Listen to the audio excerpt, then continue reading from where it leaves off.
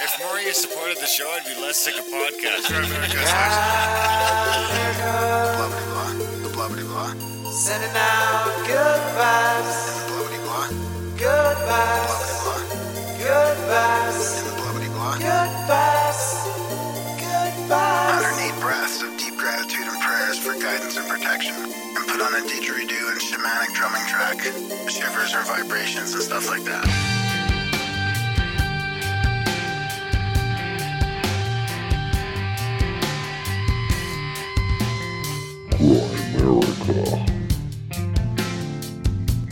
I think you might be talking about beneath the step pyramid, which they have only just reopened, and it's where they'd found like 40,000 of these just exquisite sort of machine lathe-turned stone vases made from some of the hardest types of stone on the planet. Okay, guys, welcome back to the vanKerkwyk Show. We are going to be chatting with Ben vanKerkwyk, of course, from the famous YouTube channel UnchartedX. Does a great job over there with his Egypt stuff. You know, probably one of the best channels out there for ancient mysteries, ancient modern technology in Egypt, and like the drill holes and a lot of 4K footage, and just all around great guy who we've been lucky enough to get to know over the last, really over the last year when we started to meet him. You met him too, right? He was there in the fall. Yeah, he was. Yeah. So, and then we're going to see him again here later on in this episode. We talk about, contemplate him coming to Utah. And then he just texted me the other day and said he will be there. And there is, I think, 1 or 2 spots left for that event. So if you want to come and hang out with Graham and I and Brandon Powell and Dave Matheson and Russ and a whole bunch of cool people. Russ and Kyle Allen from the Brothers of the Serpent, and I know for sure Brad will be there from Cosmographia. Oh, really? Yeah.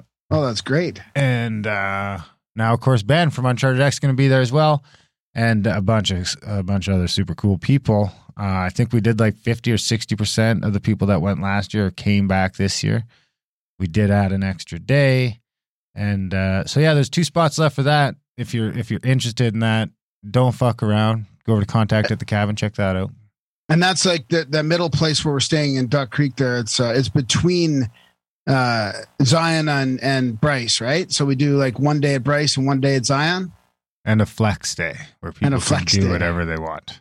Yeah. They can hang around, or we'll probably offer a shuttle to each of the national parks if they want to go do that. Try another trail at one of them. And that's at the end of April.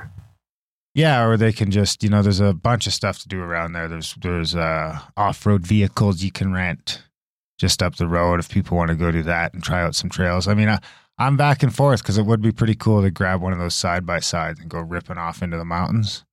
It'd be pretty gnarly, but I think I want to do the hiking. So it doesn't look like I could do Angel's Pass because I went to do the permit and it was all like booking for July already. So, oh my God, there's like a lottery, but it looks like Garth, shout out to Garth, might have some buddies that already have it lined up to do the West Rim. So I might just go do that with them instead. Or I might go rent a side-by-side and go ripping through the woods. We'll see. Remains to be seen. We'll have some pools there for the cold training, of course, and we'll go and see the stars over Bryce Canyon. This is, our flagship event, really. It's because like the Randall events sort of taken on a life of their own. So I'd say this is our second crack at this. It'll be the first one we've done 2 of, I guess. It's not a Randall event, and it's guaranteed we'll be back for 3rd and 4th ones of these because it's a fan favorite. And Dave loves it. And the stars are fucking nominal. So check it out. There's only 2 spots left for Montana in June with Randall Carlson as well. Only 2 spots left. That was filled up, and I added 2 rooms, and then those filled up right away. Snake Mom and Snake Dad are coming to that. The Stash and Snake Mom are coming. So that'll be a party too. As we tour it up through Idaho and Montana. And and then there's of course a couple Scablands tours in the fall. Egypt, I think, is full, but we're just going to keep, if you haven't paid your Egypt deposit yet, that's the only way to secure your spot. I think the last time I checked, there was already like 47 or 49 deposits paid. Wow. Yeah. Yeah. But there's like 75 people on the list. So just something to bear in mind. Well, we might end up taking a couple more for that. We're contemplating what to do because there might be more interest than we think. And the hosts are saying, now, you might be able to fit in a couple more. So we'll see what happens, but go sign up. If you haven't paid the deposit, pay the deposit because that's the only way you're going is if you pay that deposit. Contact at thecavern.com. There's a link down at the bottom of the page for that Egypt stuff as well. But I'm assuming like the Egypt won't be an annual. So the Egypt will be more of an every 2 or 3 years type thing, probably. I mean, we'll see. Who knows? Shit gets crazy fast around here. Check that out. Contact at thecavern.com. What you got? I don't know. Gratefulness, gratitude, Yeah, of the listeners and everybody who supports the show and our other show, Outlawed, and able to sort of try and give this a go for a job. I mean, it's been an interesting go. I hit a milestone, 14 years of being short. Yeah, 14 years. No, I've been short more than that. Ever since 86 when I didn't grow. It was 86 the year where you're like, yep, this is it. Well, the doctor still gave you hope. It's like, hey, you might have a spurt when you're 19 or 20, but.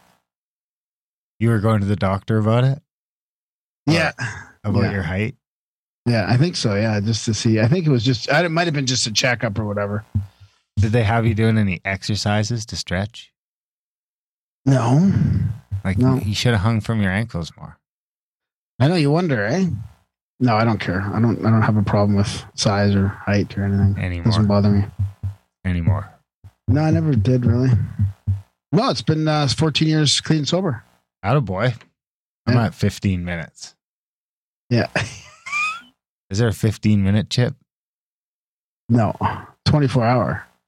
I could get that one. Yeah. I could save a bunch of those up. Just 1 hour at a time. 1 minute at a time. Then I'll trade them on a 24-hour chip for some free weed. Is that all you got for the show this week? Or no, I got an email from some feedback from last week's show. Actually, we're I think we're shadow banned on Instagram. Instagram's getting really weird with after that Svetlana.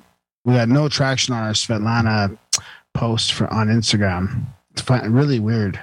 Really? I mean, maybe it's the hashtags. Maybe I should just take all those hashtags out, Yeah, I'm not much of a hashtagger. The only time I'll ever use a hashtag is if I'm trolling it. Yeah. Because I want to get my content out to the people I'm trolling. Yeah, exactly. That's a good point. I mean, otherwise, who's really searching those hashtags, right? I mean, especially on Instagram. So it might just be like a trigger for them to slow you down or, Oh, yeah. I could imagine the hashtags you're putting in there. That's a terrible idea. Terrible idea. Like hashtag deep state, hashtag CIA, hashtag fucking planet. Parallel society, vaccine injury. Oh, yeah. Yeah, definitely. That'll get you shadow, man. Just keep those out of there. The only time you should use a hashtag is if you're trolling that hashtag is my that's your rule. So I do have a great email. Or unless you're doing like an audio, maybe a hashtag audiobook. Yeah. Well, I don't do that really, actually. I don't do them on those. It's usually just for the show. Just the ones that'll get you in trouble. Yeah. That's clever. So we had a great show with Svetlana about parallel health systems and sort of a holistic approach to health systems. And I got some feedback here because we were talking in the interview about CBC and sort of like what happened to the mainstream. So do you have a jingle for this or?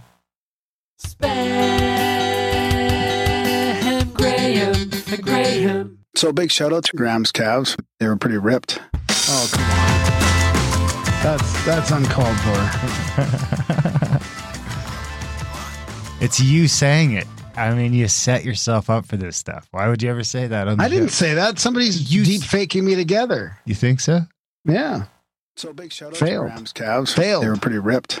Our old friend failed. So you said big shout out to, and then Graham. But you said Graham's calves at some point. No, I said Graham at some point and calves at some point. It all gets No. together.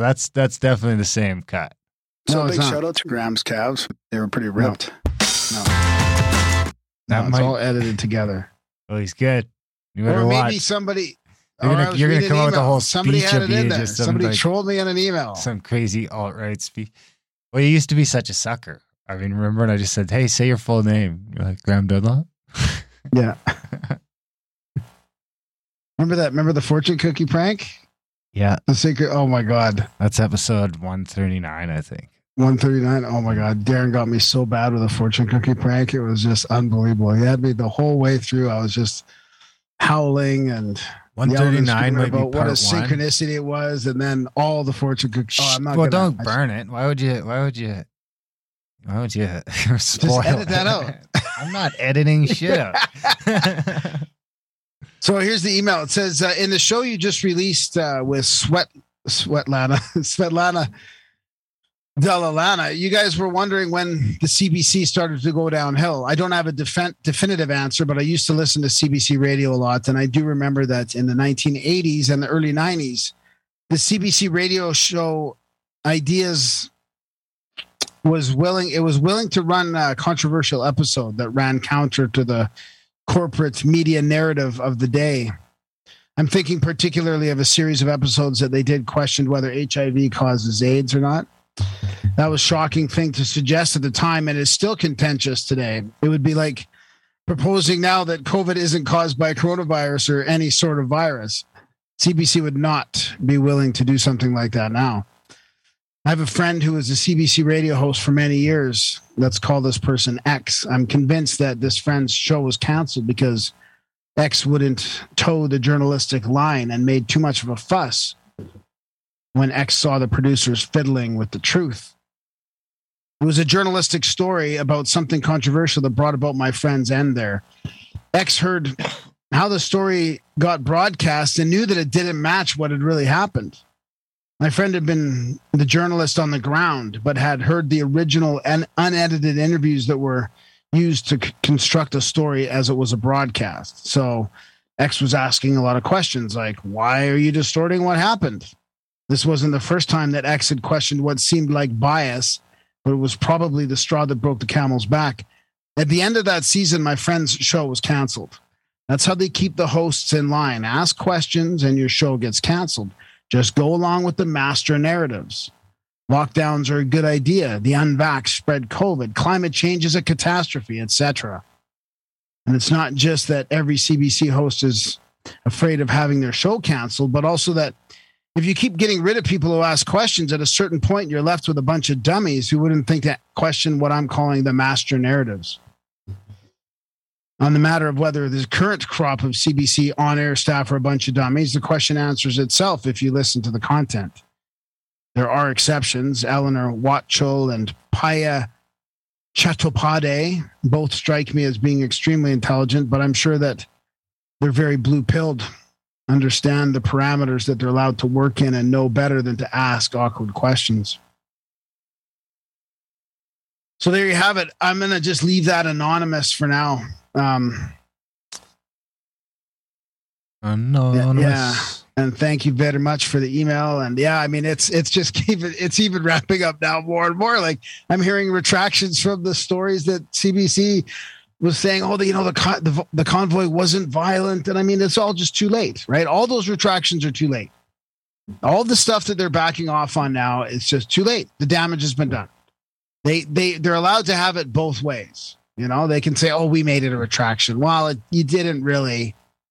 You just had one little story somewhere that leaked out that was sort of like, oh, we kind of got those things wrong. Oh, really? That was part of the whole clamp down, freeze the bank accounts, you know, allowing the rest of the media to grab hold of these stories, right? It's interesting how I want to dig into this one day, maybe with a researcher or maybe even just doing sort of a deep dive ourselves on, like, all it takes is one little story from somewhere and everybody else just picks up on it. And then it makes it seem like it's got, you know, a whole bunch of investigators when really it's just one planted story. A planted story? Or it could be, yeah. It could be a planted story. It could be just the photo op with the one flag that was out of context. Or the hurricane guy. And then the guys walk by in the background. It's just normal. Yeah. I tried to find my spoof. I saved a spoof video on that and I couldn't find it. It's so funny. The guy's lying on a table with the fan blowing on him. And he's like, the wind and the rain. And his mom busts him for doing it. And it's just the best video ever. The best ever, and you lost it? You lost the best video? I think I saved it in my Instagram, in our Instagram, and I think it only saves for so many years. Over there? Or? Sorry. It's okay if you are. I mean, we know how partial to the drums you are. I just don't want to see you making yourself cry. Yeah, that's a good point. Drums you are could emotional. you could never be a drummer because you might just burst out crying. Or would you not cry at your own shit? I don't know. I mean, that was a special moment. So I just don't cry at every drumming. I mean, it has to hit the right nerves. Which ones? I mean, dude, they were talking. I'm reading this book right now on magic, written in the 1500s, and they were talking about how thousands of years ago they knew music had this emotional influence on people. Well, it's not hard to tell. The bards and but I mean, it's been around for thousands of years, right? People have been crying over drums for thousands of years. I mean, why do you think the indigenous sacred, their drumming is so sacred still? No, because we cry. It makes you emotional. It's a big cry fest. Oh, God, I just love it so much. Elton John, you sexy bastard. No, it wasn't. What are you doing? It wasn't about Elton. It was about his drummer. What are you doing over there? Wait. I'm ready for the quote of the day. It's speaking of Instagram. I saved one up here for you. For me? Yeah. See if you can guess who this is. Oh, what am I like? 15 for 40? That's probably optimistic. You're doing pretty good. Think so?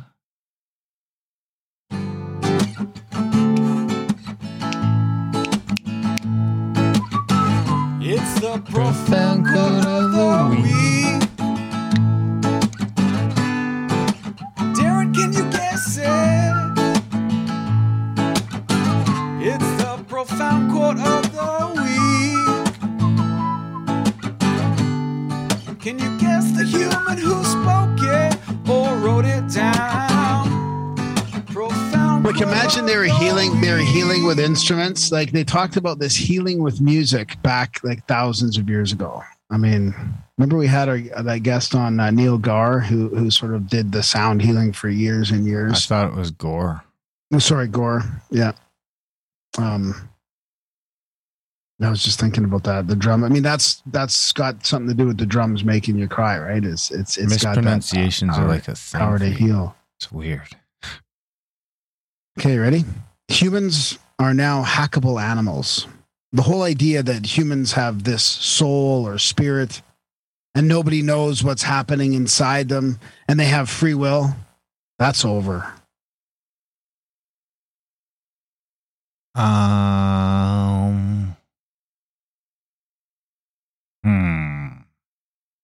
David Icke. No. It's Professor Yuval Noah Harari, Klaus Schwab's top advisor. Harari? Yeah. Like Ferrari? Harari. Yeah. Harari. Yeah. It's his top advisor. Huh. Klaus Schwab has top advisors? Yeah. How much money they want to hack? They want that are hacking humans and basically saying your spirit soul is over. Well, it's not hard. No to more. Hack us. No more free will. Well, whether we ever had it is debatable. Yeah. You just have to know what strings to pull. I'd agree with you. Huh. What else you got? What you think? Still? No, it's getting better. Are you gonna get the root canals? Well, my dentist has a medical emergency, so I can't. I have to wait for my next appointment to be scheduled. So, like your dentist is? Yeah. So I shopped around a little bit for another holistic dentist around here, but they're all going to do the same thing. I feel like there's no options. Like you have an infection, you get either a root canal or your tooth pulled. There's no other like option. And they might not even be able to do root canal, so they have to take my crowns off and inspect it and all that. So, yeah, I don't know that there is another option other than just don't fuck your teeth up. That really is the.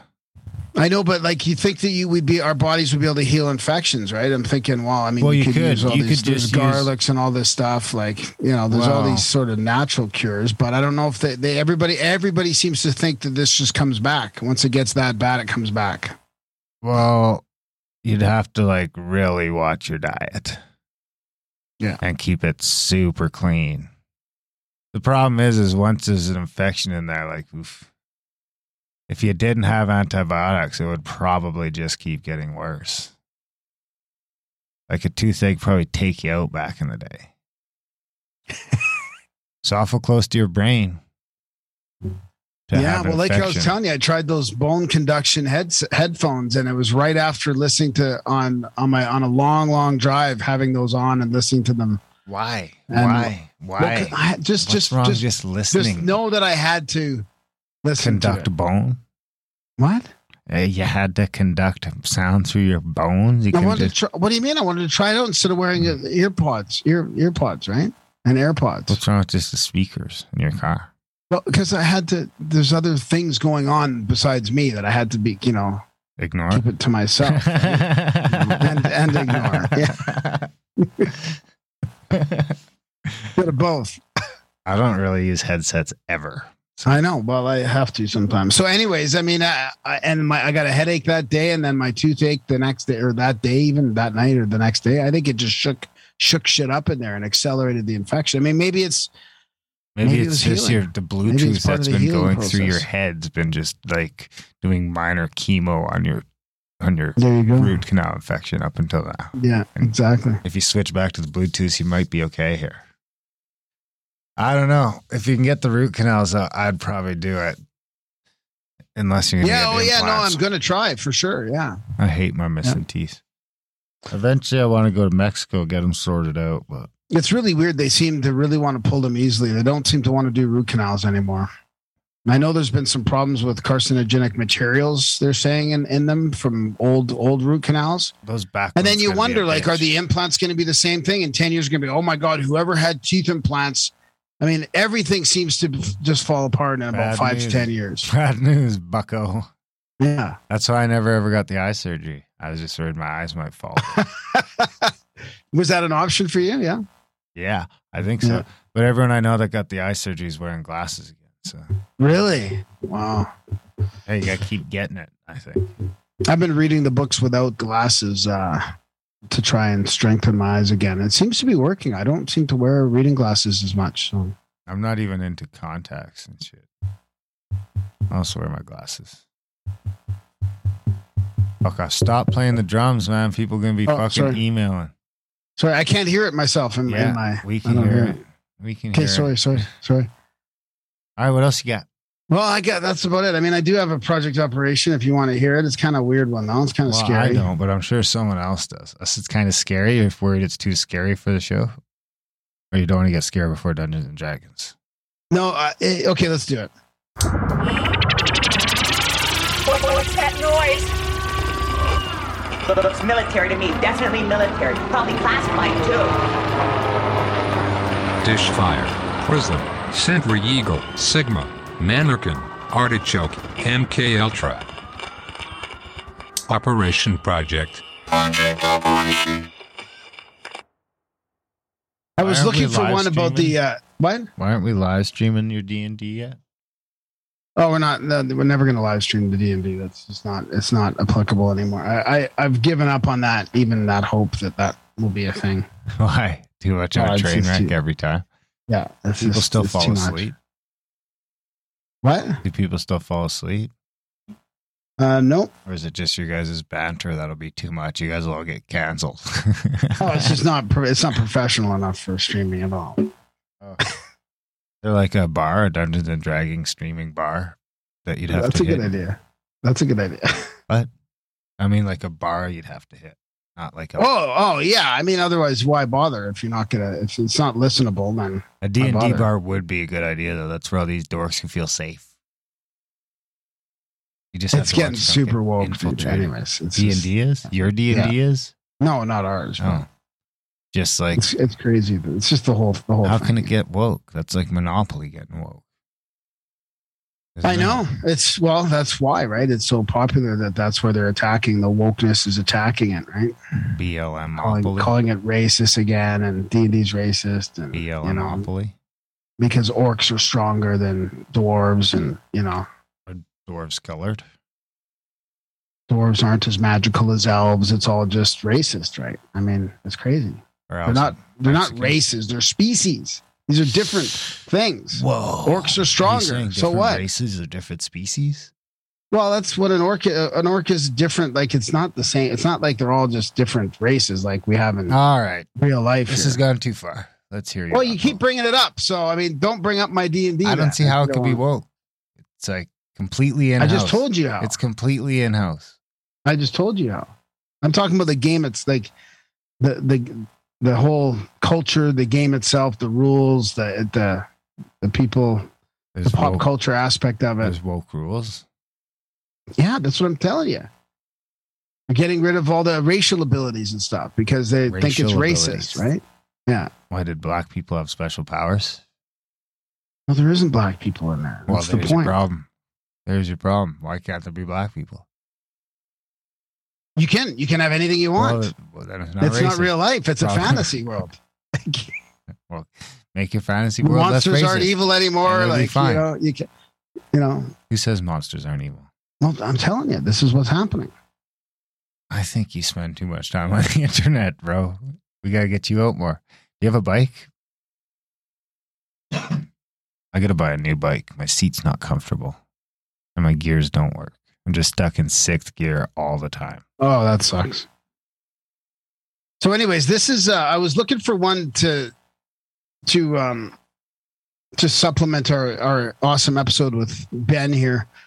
Maybe like, one on the Ark or these artifacts that people say were taken from the museums in Iraq when the war, like sort of a conspiratorial, like Project Stargate type stuff.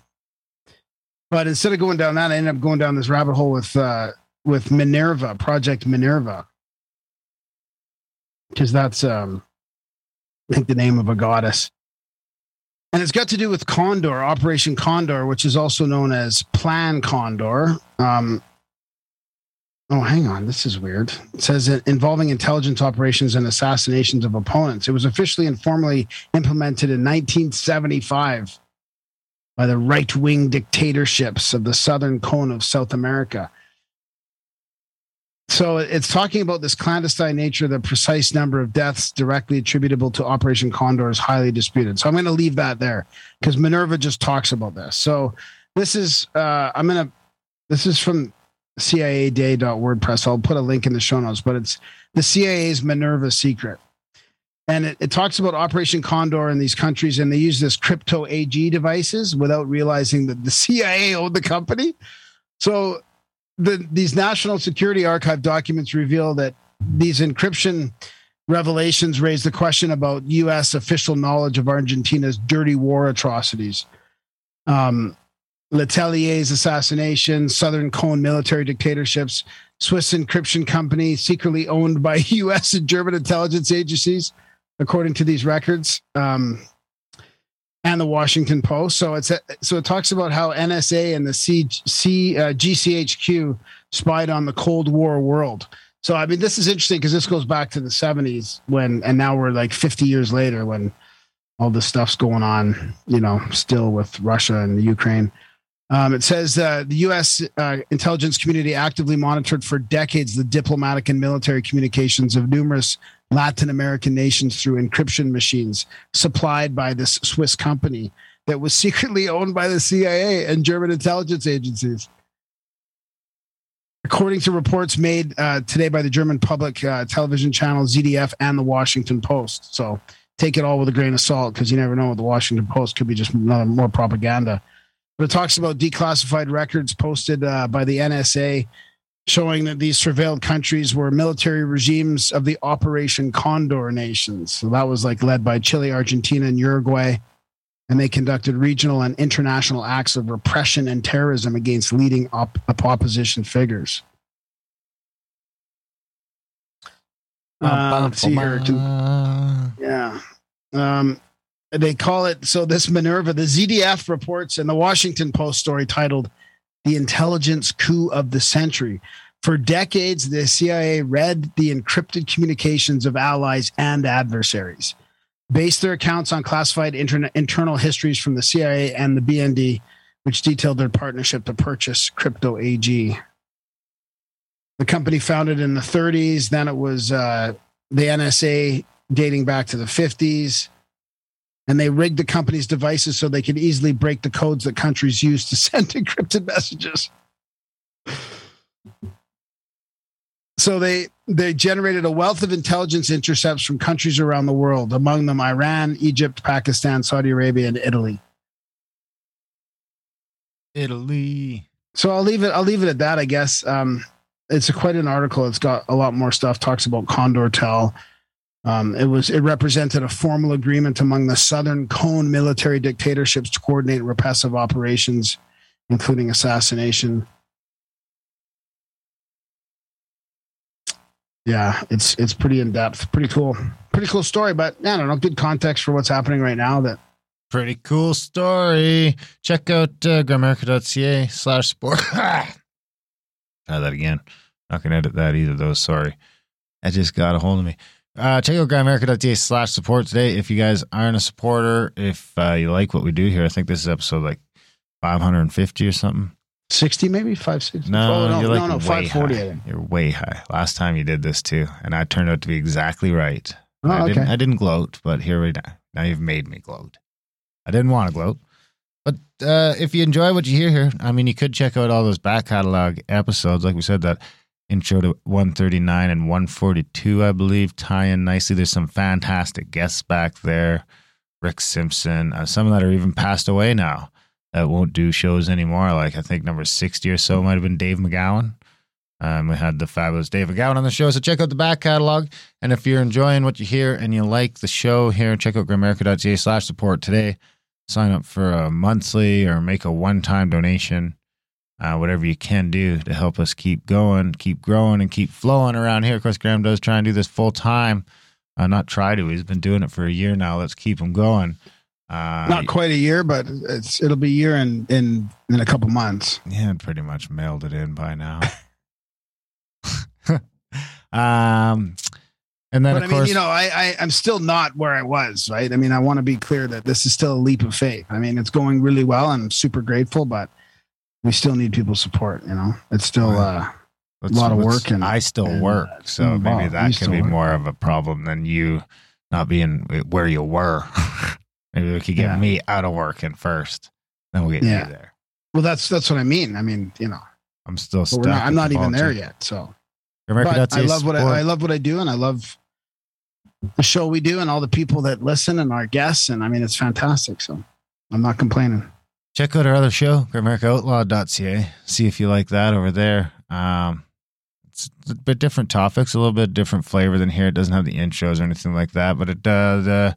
There's the opportunity to go for the full 2-hour show over there. And then, of course, there's all the audiobooks. Head over to adultbrain.ca. We got over 50 audiobook titles out now.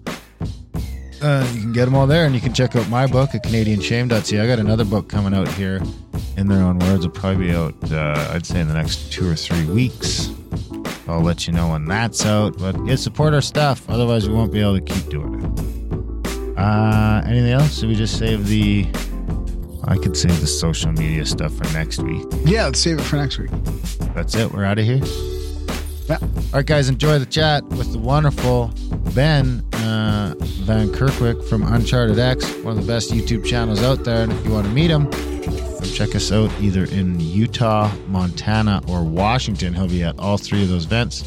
Check it out. contact@thecabin.com. Enjoy the chat with Ben.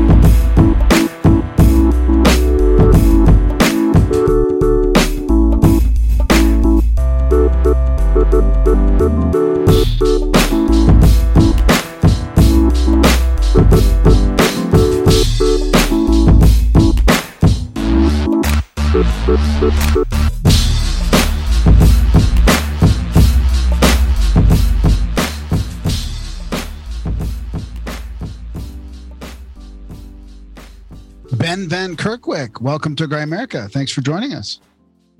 Thanks for the invite, guys. It's great to talk to you guys again. Yeah, it'll be good. We're getting to know you in person. We're going on trips together, like some of Randall's events, some of our events, and of course, Egypt coming up in November 2022. But for those who don't really know much about you yet, maybe we can get a little bit of background on like how, because I don't think on our other show, I don't think we really got into like how you got sort of involved and started up your amazing UnchartedX YouTube channel and all that. Maybe a little bit of that history. Yeah. I mean, I guess you and us, we all cross paths through some of the common interests, and I'd kind of gotten really deep into some of Randall Carlson's stuff, and then the trips he was doing, which of course you guys are involved in, and that's more or less how we met. And then there's that sort of realm of the podcast world for those people interested in ancient mysteries and technology, and the Graham Hancocks, who I know you guys have spoken to several times. So it was, I guess, almost inevitable that we'd end up chatting at some point. But for me, my interest in it has been a long-standing one.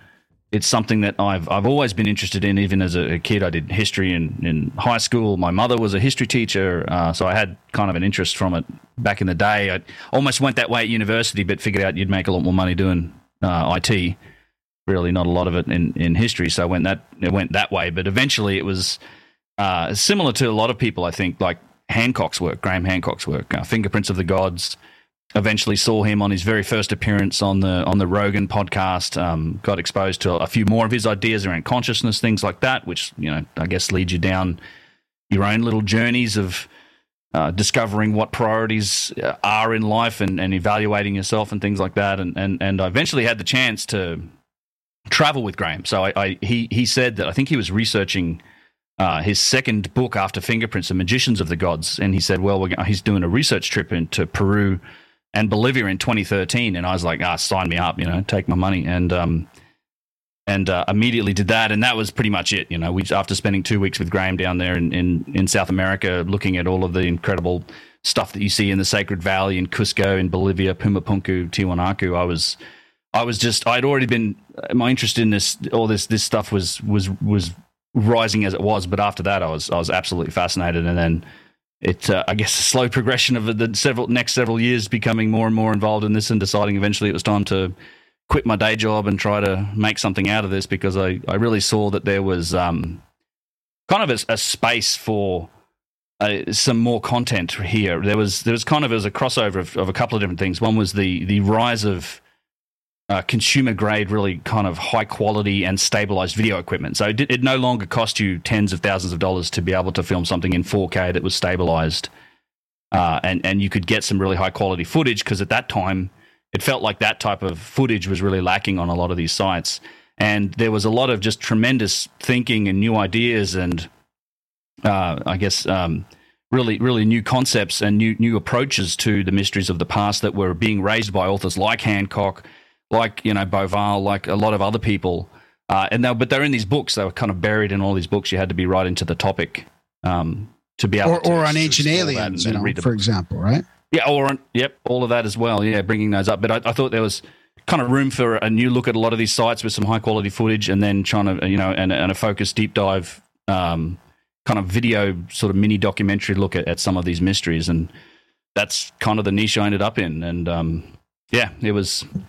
I had no idea what I was doing when I first got into it. Like, it was just I got in it with the intention of making a documentary in the first place, and of course that's the film world, That's like backers and production, and so you naturally kind of end up on YouTube, and that's where I kind of found my niche. And a few years later, here I am. So it wasn't just that you were not satisfied at the corporate sort of gig anymore, but was that part of it? Just unfulfilled in your job as well, and then you saw an opportunity and went for it, kind of thing? I'd been 20 years in IT, and I had it wasn't necessarily, I don't want to say I wasn't really burnt out. I'd lost, as you do, you kind of go through that shift. I mean, I have my ambition and that whole corporate consumerism kind of driven thing, like climb that corporate ladder ambition, to kind of thank for putting me in a position to eventually be able to quit to go chase this. But you eventually, I think, I was in my sort of early mid-30s, and I started to reevaluate what was important. Like that whole ambition ladder of like, I need more money, I need more promotions, I need more stuff. Like I kind of fell off that roundabout because I'm looking at, and I'd been sort of shooting up the corporate ladder, right? I quickly became, I moved from Australia to Singapore for a few years, and then to the US, to the global headquarters. I picked up a global role. I was sort of one of the technologists in the CTO group, kind of doing my own thing and working on projects. And a lot of people would consider it kind of a dream job in IT, that type of thing. But it just ceased to be that important to me, And it was just all my time was spent thinking about all this other stuff. And in fact, it was funny because whenever we get to events or even with customers and in the downtime, I'd be talking about, history stuff in Egypt and Peru and all these things instead of technology and routers and data centers and virtualization and all this other stuff. So yeah, it was just kind of a natural thing. Eventually I was like, I've got to keep a toe in it, but I'm like, I'm just not that interested in that industry anymore. And I had the chance to step outside of it. It's kind of something I could go back to it if ever I really needed to, but it's not something I ever want to. Was there a bit of an overlap there? Like, how long did it take you to kind of quit that after you started sort of your channel? Yeah, it was probably I mean, I had a lot of planning. There was a good couple of years there where it was some significant overlap, and then eventually, and again, it was thanks to kind of that corporate world and that the ambition. I put myself in a position where I was able to take a couple of years off. Like that was my intent. It was. I originally sort of sold it as like, hey, I'm taking like a long-term hiatus from this industry. Like I'm getting off the roundabout to go try out some other sort of passion projects, if you want to call it that. And then there did come a point, like in 2019, 2019 was the kind of make or break where it's like, well, this is fun, this is interesting, it's growing a bit, but I needed to, I started to look at contract work again because I was like, well, I can't, I needed to make an income from it. I'm not looking to make it. I mean, if I want money, I'll go back to IT, but it was like I needed to make something from it. Thankfully, my wife does work, and I was in a good position to start with, I guess. But it was like this has to turn into actually something that's sustainable. If not, I wouldn't recommend YouTube to people as like a career to get into for money or anything. But it had to become sustainable. And 2019, it was like this inflection point of like, well, I was looking at contracts, and then and it kind of grew rapidly during that year, and I was like, all right, so this seems to have legs to it, and I want to keep doing it, and it has continued on since then. So yeah, it was a bit of a transition point to get into it in the first place, but now it's sort of rolling along, and it's one of those things where it feels like I'm going to continue to do it as long as I can. I've got a lot of projects going on, it's I almost have too much stuff to do. I want to write a book, but I'm trying to keep the whole YouTube thing going, and I get a lot of opportunities and things, and it's just a matter of prioritizing what I'm actually going to do, rather than finding something to do. Yeah, that's how it goes. Yeah, I mean, I've seen some good feedback. I was reading some of the comments in your videos, and man, the people just love your style and love the videos you do. They're very like, it's a really good mix of like open-minded skepticism of the mainstream narrative and exploring alternatives and very well done videographically, if that's a word. I mean, it's fantastic. I mean, obviously you're catching like you said, a real niche here with people that want to see this stuff in a new light. I mean, one of your last videos, you had sort of new footage that like nobody's really seen this stuff. Yeah, well, that's the thing. I've had the opportunity now to get to some places and film in areas where you're very hard pressed to find a good, decent look at some of these things, and it's fascinating. I think some of the stuff we see, particularly like I think you might be talking about beneath the step pyramid, which they have only just reopened, and it's where they'd found like 40,000 of these just exquisite sort of machine lathe turned stone vases made from some of the hardest types of stone on the planet, and yeah, to get in and be able to share that with everyone's just it's really rewarding. I enjoy doing that, and some of the stuff people haven't seen, getting down into the Osiris shaft, other areas, and that's been the benefit. It's been nice. Also, Egypt's beginning to open up some of these places, but as I said, there really is a lack of really good footage for a lot of this stuff, and I definitely have a niche. Like my stuff's like not the typical YouTube thing where it's like that, people upload frequently, maybe a time or two a week, and they're, it's like an 8-minute or 10-minute video. Mine's much more long format, once a month, kind of. It takes me that long to put them together, but 45 minutes to an hour deep dive into different subjects and topics. And I do a lot of research in the back end. I'm always quoting Petrie and other sort of older sources because I think there's a lot of I guess just interesting perspectives you can take from all the work that's been done on these places. There's usually a long story to all of these places and all of these mysteries and all of these topics, and I kind of try to get into that and give everyone their kind of due that has looked into it and present it all as one package. But that's it's definitely a niche. It's not, there's other ways that, like, kind of like you mentioned Ancient Aliens, like that's it's an interest. I always treat Ancient Aliens like a double-edged sword. It's great in that it presents a lot of these historical mysteries to people, and that may never have known about these things in the past. And I think it probably generates a lot of interest in some of these topics like Baalbek or Pumapunku and Tiwanaku. But it also presents it in kind of this context, this context of, well, we've kind of got this conclusion we're shooting at here that we're trying to support with the way we're presenting this. But I try to take a pretty open-minded approach to this stuff, and it frustrates some of the people that watch this a lot, is in that I don't provide answers. Like, a lot of it's like I'm trying to present a lot of the mystery here, and that's the issue with most of our story of mainstream history, particularly when it comes to the nuance around a lot of these very ancient sites in Egypt and South America, is that the answer that we really have at the moment should be, we don't know how this was done and we don't know who really did it, but we kind of have this, I don't know if it's a need from kind of the academic establishment to declare that they do know it and they do have the answers. But when you dig into it, there's just so many contradictions and things you can't actually explain that don't get explained, or they get ignored. And it's a much more nuanced story. So I try to approach that stuff and look at it all and take an open-minded look at it.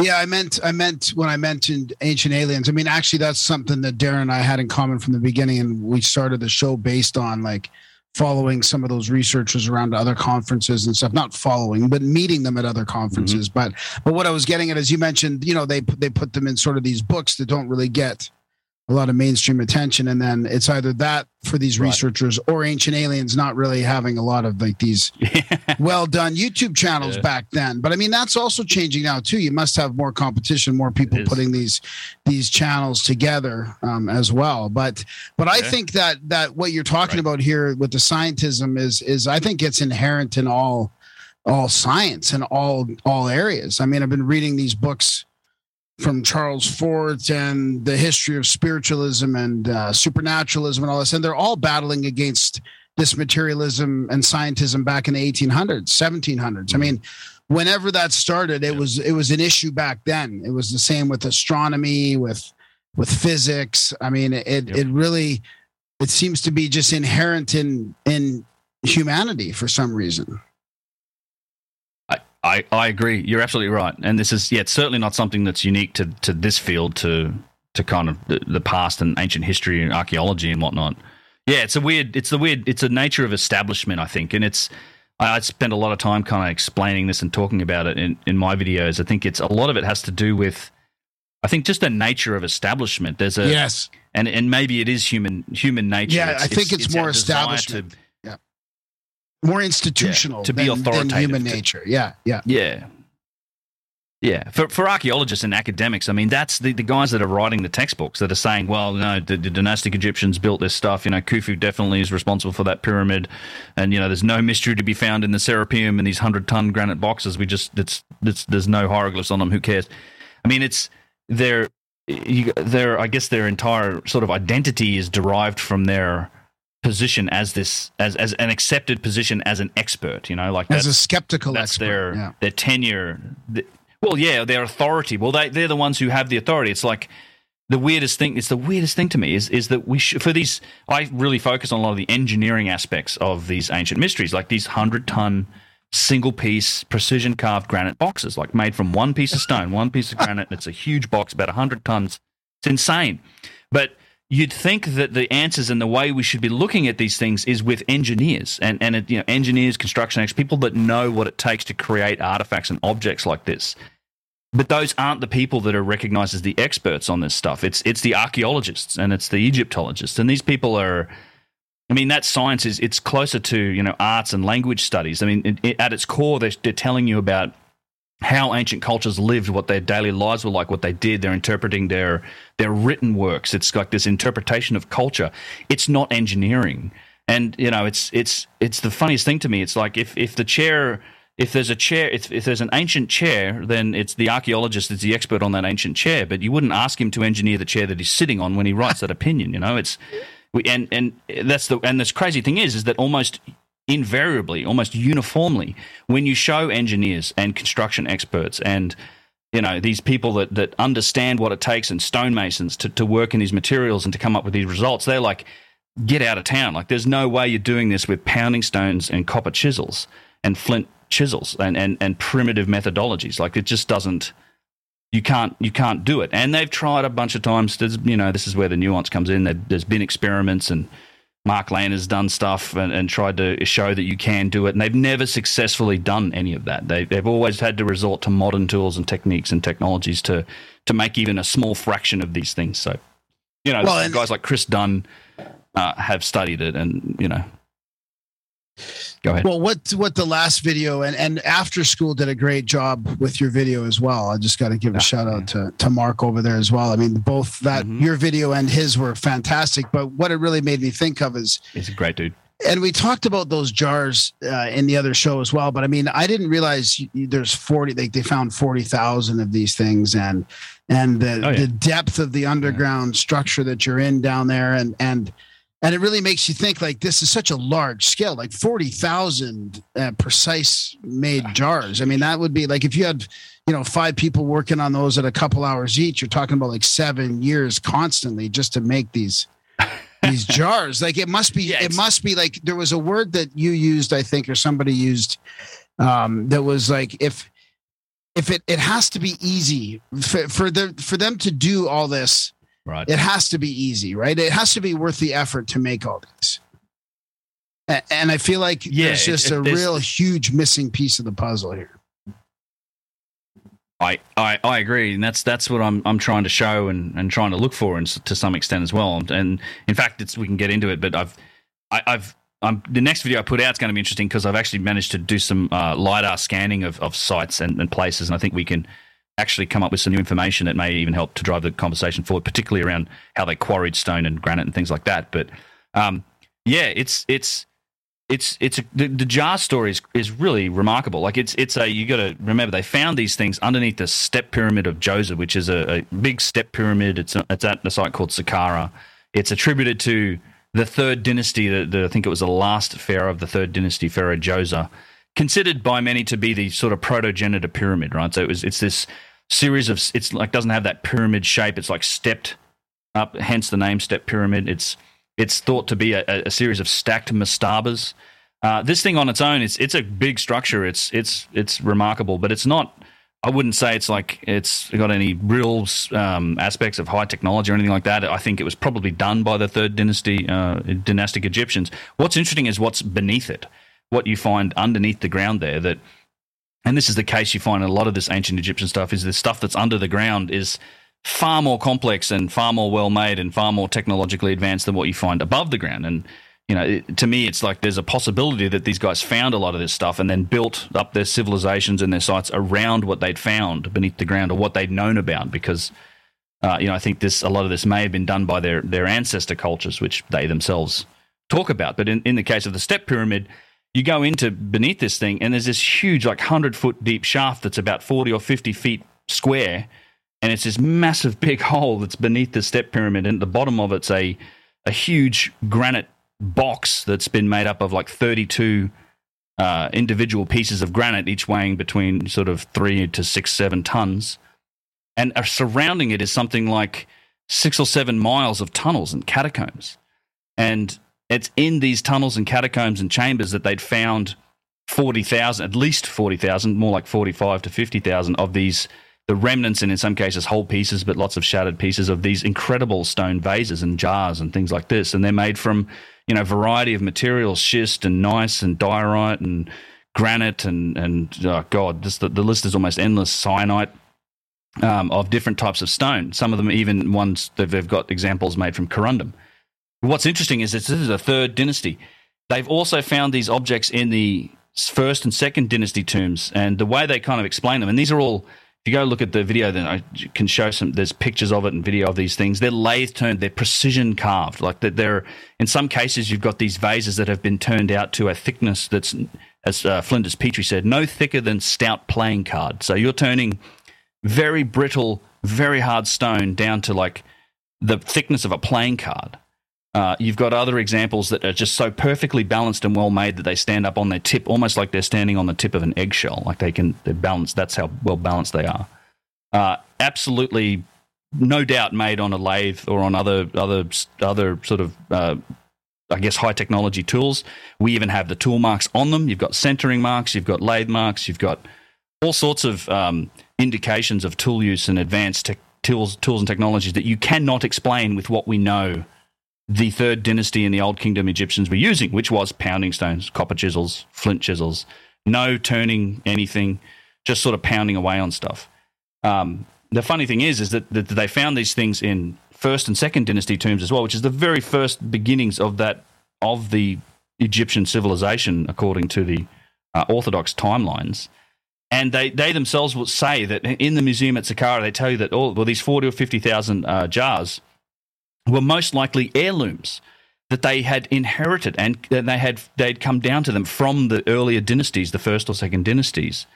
And it's just like, well, how do we know it was the first or second dynasties? Is it not also possible that these are far older? They may have been created and inherited long before the first or second dynasties, because it's a weird thing. There's not a lot of architectural stonework that the first or second dynasties really have to show for it. Like they somehow had this incredible ability to work these stone vases, which shows us just a technological grasp of stonework, but it's not reflected in anything else from that period. And then after the third dynasty, it just goes away. They never make any more of these again. Like that whole capability seems to vanish, and it's just one of many of these contradictions that's in the details of the mainstream story of history that you sort of look at. And when you dig into it, you kind of scratch your head and go, what is going on here? Like, none of this makes sense. The Orthodox explanation for this just doesn't make sense. And after a few years of looking into it, to me, the hypothesis that makes a lot more sense is the idea that these things, they inherited them as much as they inherited the giant statues, the giant precision-made boxes, the saw-cut slabs, and there's a lot of stuff, I think, that the ancient Egyptians inherited and then built their civilization around. They even talk about it themselves. Like, they have their own legends. They call themselves a legacy civilization. They talk about the time of the Shemsu Hor, the followers of Horus, who are these semi-divine, mystical beings that had magical capabilities. And before that was the time of Zep Tepi, when the gods themselves walked the earth.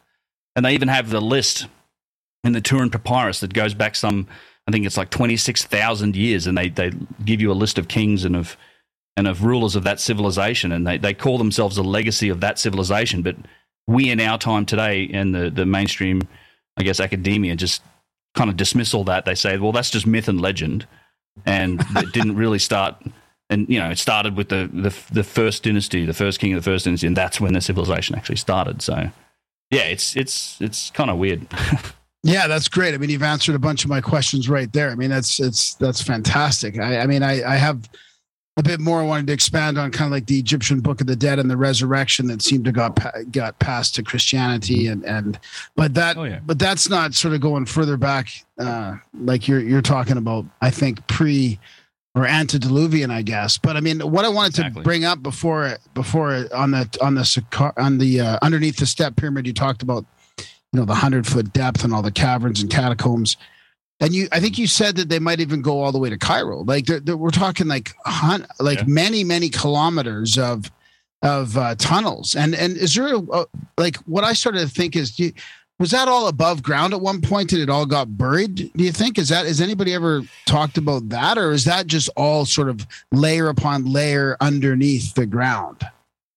Well, it's I don't think it was above ground. It's all tunneled through bedrock itself. Like it is literally. Yeah. It's not like it's not constructed like layer upon layer in the ground. It's a lot of that stuff is constructed, is like tunneled through the bedrock. It's not, yeah. So it's raw bedrock that you can see down there. So, and you're right. Like there was rumors for a long time, and this is like Hakim El Awan, who's Yusuf Awan's father. He's a famous indigenous wisdom keeper and guide who's and sadly passed away a few years ago. But Hakim, he's in the Pyramid Code, Carmen Bolter's documentary series that's on Netflix. He's a very famous guy, but he was kind of kept alive a lot of the indigenous wisdom, like the people's knowledge and understanding that had been passed down through time. And he would talk about a period of time where you could walk from Giza, which is Cairo, to Saqqara without the sun touching your back, like through tunnels underneath the ground. And I think it's entirely plausible. Sorry? How far is that? 32 kilometers, probably, something like that? Something like that, yeah. Yeah.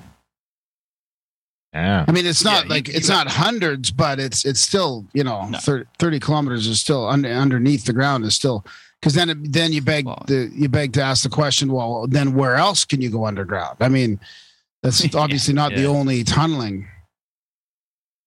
Well, there's extensive. There's the thing people don't realize. There's extensive subterranean features on particularly these Old Kingdom sites. Like there's something like 10 or 11 miles of stuff at Saqqara alone. Of tunnels and chambers, and then at Giza, I've got some videos showing you that there's tunnels running off from places like the Osiris Shaft, which is 150 feet down below the ground, and we just don't know where they have never explored them. They're like they need to remove some rubble and things from them, but we don't know where they go. This is like that whole world of like, well, the Hall of Records. Is there anything under the Sphinx?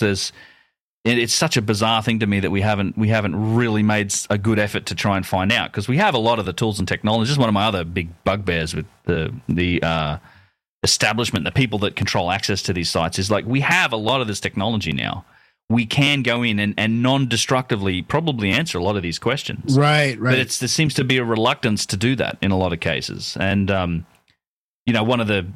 probably one of the best examples of this is the great labyrinth at Hawara, which is I have a whole video exploring that topic. But there was a whole, for people that don't know, that the labyrinth is considered to be like one of the wonders of the ancient world that was then lost to the sands of time, like something that was described by Herodotus and Pliny the Elder and Diodorus Siculus, like these historical figures that talked about it and wrote about it as surpassing the pyramids in magnificence. You're talking about like 3,000 plus rooms in an underground labyrinth that was multi stories deep, like many multiple football fields made up of the most incredible granite works you've ever seen. Like they visited it, they talked about it, and it was just lost. But they found that in like 2008, I think it was.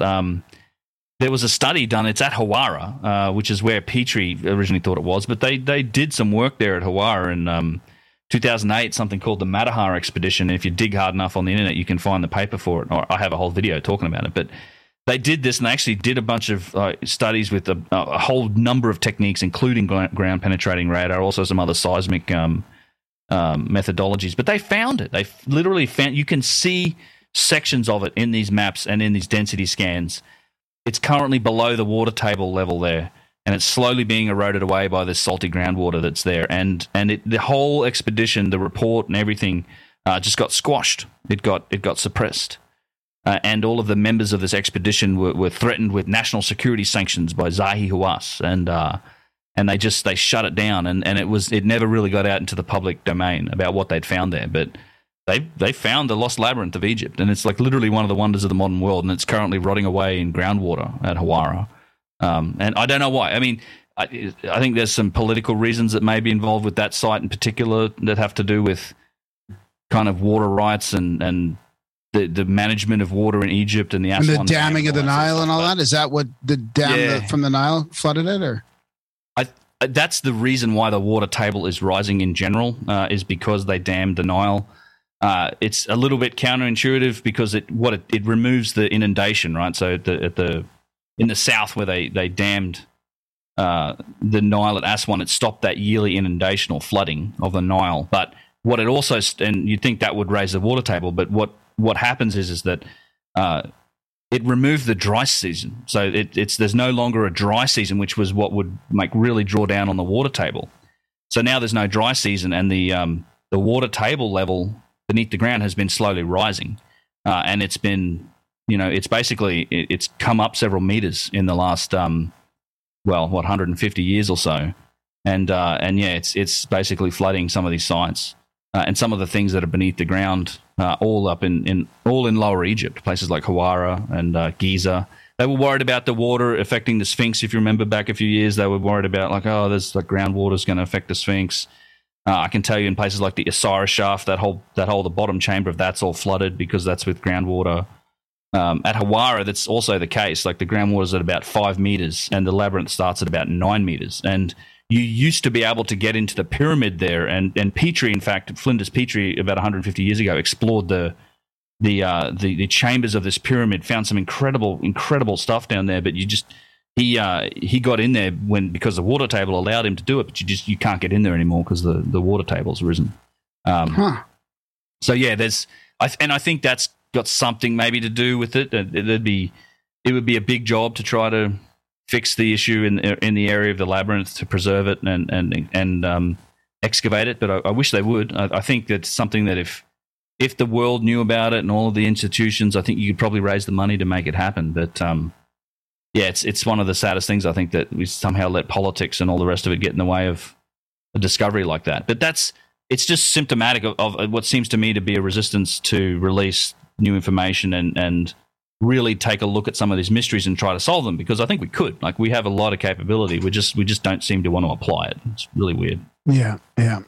Again, it just seems like we're stuck in this paradigm where they really just don't want us, for some reason, thinking that there's advanced ancient civilizations or there was different races or species of humanoids walking around, or there's all these different sort of, I think, paradigm breaking truths that we could, I don't know, that would just shift the way we think about everything, history, our modern. Then we would start questioning all kinds of stuff. Yeah, that's my conspiratorial thinking on it. Is it just feels like it opened up a can of worms that they wouldn't be able to put back. What else is not true of our history? Yep. Darren, do you have any questions? Well, I remember John Ward telling me that that's what the labyrinth was all underwater. That was the main problem. He's like, it's there, we know where it is, but we just have no way of getting to it because of sand and water. That's right. Yep. That'd be a lot to pump out, I guess. You'd have to fix the drainage on the site. I get into it in that video, and I've been out to Hawara a few times now, and you can tell where people have been digging. People have been looking out there for a long time. Petrie thought he found it. He dug down, and he thought what he found, he found what he thought was the foundation for it. But in fact, he was standing on the roof of these big beams. He dug down and found these things. He's like, oh, well, this is all that's left. It's just like the foundation. I'm like, no, you're standing on the roof, and you'd have to fix the drainage on this huge site. And the problem is you've got this thing, it's called the Barwadi Canal, runs right through the middle of that site. And in fact, it runs right through the middle of the labyrinth, and you've got the labyrinth on both sides of it. And this provides irrigation water to what's called the Fayum region in Egypt. And this is this big depression, but it's like a very productive farmland. Like they grow a lot of the food that Egypt needs in this area. And this is one of the main kind of irrigation canals that run in and out of it. So you kind of would have to, you're starting to mess with farmers' waters rights and the food production, and you would have to fix the drainage for this massive site. You'd have to carve a huge ditch or drain around the whole thing, I think, to start with. Start trying to stop the groundwater from getting in there, and then start draining it, then start excavating. You're probably talking millions and millions of dollars worth. But like you mentioned before about non-destructive, though? Has it been non-destructively surveilled, or is there, is it being mapped at all out with LiDAR or ground penetrating radar or anything? Not all of it, but the Matahar expedition did ground penetrating radar. That was the whole expedition, and but they for did some that of in it. 3 different areas and found the labyrinth in all of them. Yeah, well, you'd be there for years trying to map all, because it's so big. But they have in 3 different sections. They found it in every section that's around this pyramid. This thing's mile. But I mean, we should be there it's for years. Humongous. We're at all these other places for years. I mean, we as in humanity, of course, Well, this one guy, Louis de Cordier, he kind of personally financed this, and he partnered up with the Ghent University in Belgium to do this thing, to go and try and find it. So it was always a limited scope investigation, and so you have to. The trick is in doing this stuff, and everyone's like, "Oh, you should." I get this a lot from people who watch the videos. Like, "Oh, why don't you go there and dig here, or look at this, or bring these tools?" You're not allowed to. You can't. You go to Giza, you are not allowed to bring any measurement devices. You are not allowed to bring any metal tools. You can't do anything. You as a tourist, you really can't do anything. That's part of the rules. And the only way that this is how access gets controlled to these sites. It's most of these sites are like partnered with the different universities, and like the British are the ones that work at Giza, and you've got the Germans work at another site, and the French work at another site. At like Saqqara, it's the French. And it's their universities and institutions that then partner with the Department of Antiquities in Egypt, and they get the permission to do different things. They got to run it through them. But part of those deals is always the fact that the Antiquities Department kind of controls the release of information. So that they're the ones who decide whether or not what you find gets made public or not, and when and how. So it's very difficult to and time-consuming and costly to get to do any of this sort of work. So it was kind of a miracle in the first place that Louis de Cordier managed to get this Matterhorn expedition funded and approved, and they went and did the work. But then once he found it, they literally squashed it. He had one public lecture at Ghent University, and literally in his report, he waited a few years, like 10 years or something, after, and he went to hell with it, and he put it out on the internet. It's since been disappeared. You can find it if you go look at the Internet Archive. The whole website's gone now.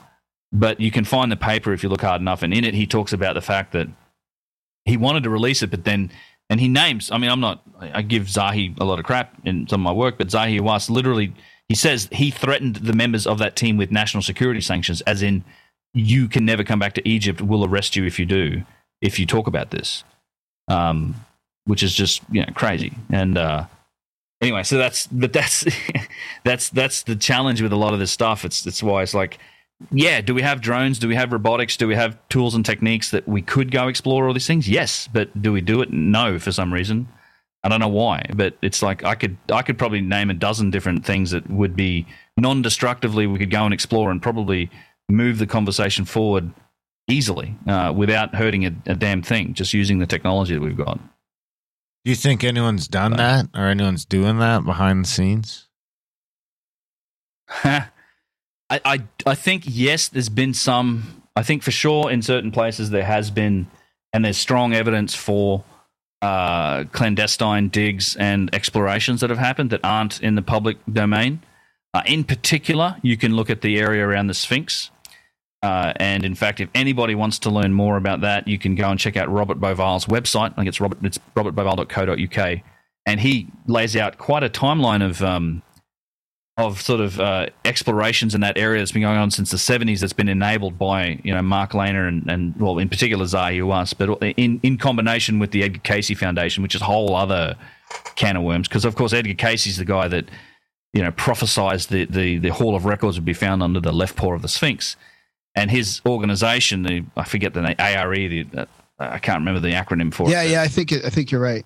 Yeah, they've been basically partnering, and they funded Zahi and Lehner's educations, and and college degrees, and they still go and lecture at their organization every so often.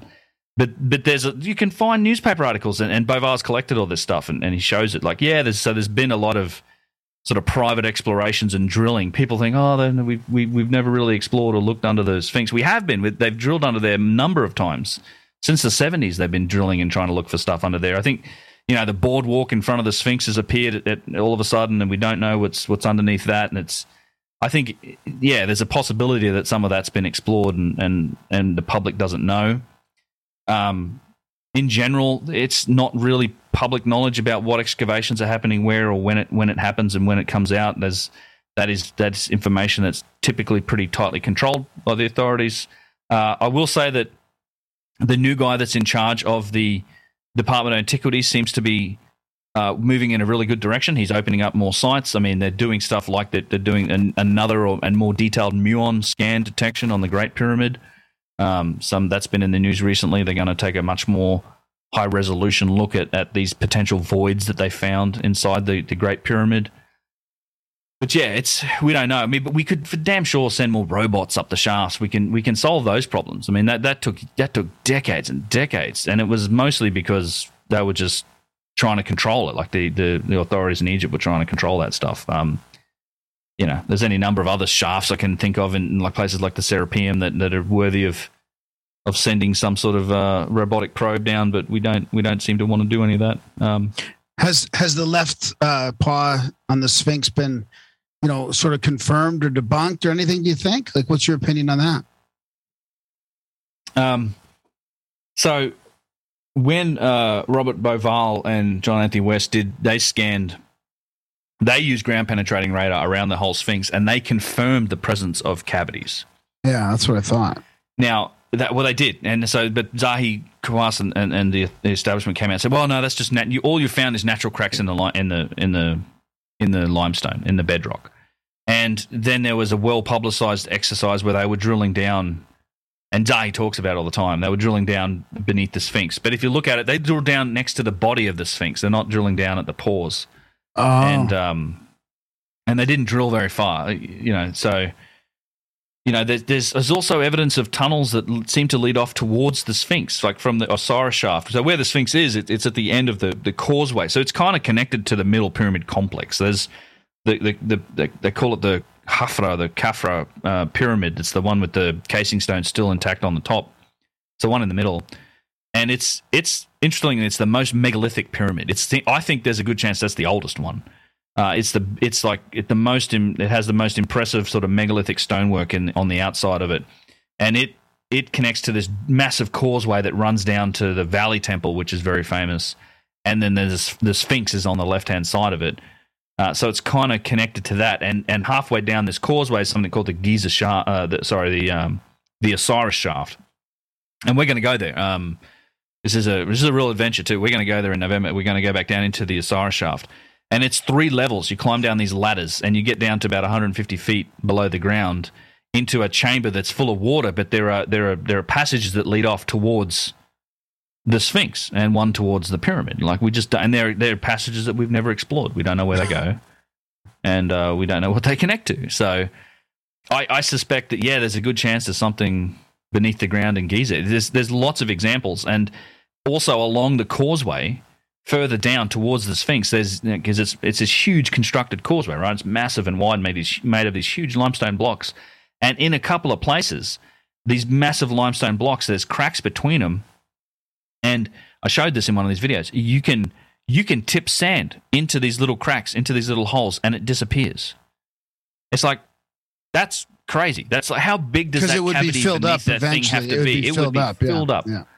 Yeah, you're talking hundreds, if not thousands, of years of windblown sand blowing into these cracks, and everyone and their brother like tipping sand into it. And Yusuf, who's our guide there, who's about my age, mid-40s, he says that his dad, Hakim El-Awant, showed him these cracks when he was a little kid, and they were tipping sand into them then, and he's still doing that today. Like, sort of push a bit of sand in, like, where's it going? Like, what's down there? Like, there's clearly cavities and other tunnels and other spaces below the ground, and for sure I think that's a possibility for the Sphinx. Manu Sefer Zada released a good book recently about the Sphinx that may suggest that maybe the Old Kingdom Egyptians, they're the ones who found the Hall of Records, and they took some of that information and it's been replicated and reproduced in certain priesthoods and traditions that they investigate throughout the years. So that it may be the case that Hall of Records or that information might have actually been found in ancient times,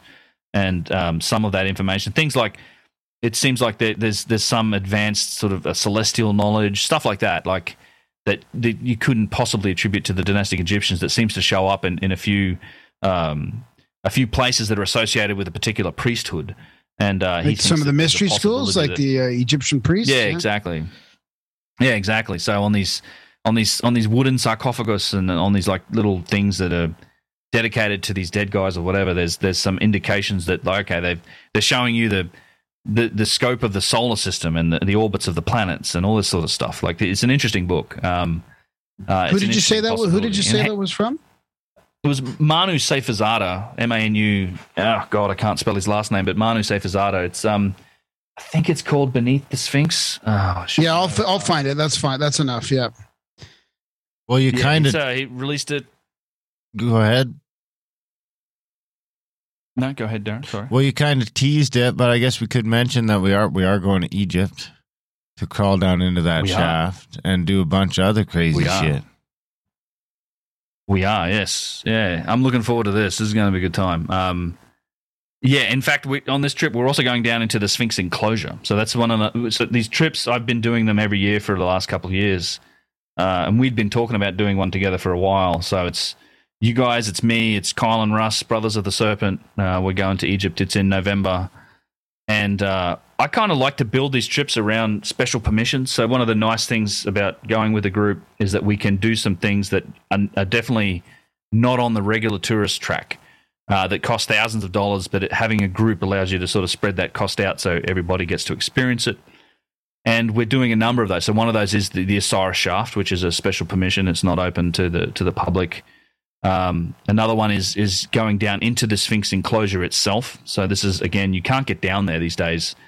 You can sort of look at the Sphinx from up on the causeway, but you can't actually get down into the enclosure with the Sphinx and look at the erosion on the walls of the Sphinx that's caused all this controversy with Robert Schoch. And, I had Randall talking about it recently on a podcast.